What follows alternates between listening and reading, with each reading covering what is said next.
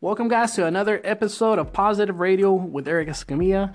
I'm going to go ahead and keep this one short and simple, and hopefully it just reaches out to you. And all I'm going to talk about is something that astronauts get to experience, which is called the overview effect. And all the overview effect is that whenever you're in space and you're able to look back, you're able to see how small the Earth really is in comparison to the rest of the space. This is actually magnified the further you travel outside of the atmosphere of the Earth.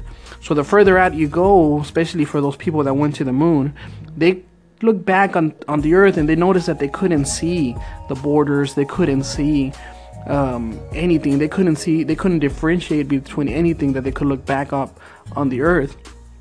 So that is kind of what I want to talk to you about, is that the higher you go, the higher you get up in your life, the less significant those little battles are gonna seem, the less significant those things that you're worrying about today will matter.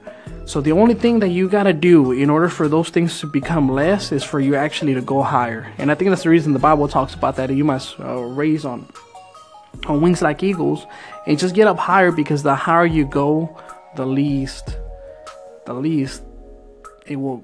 your problems will actually matter.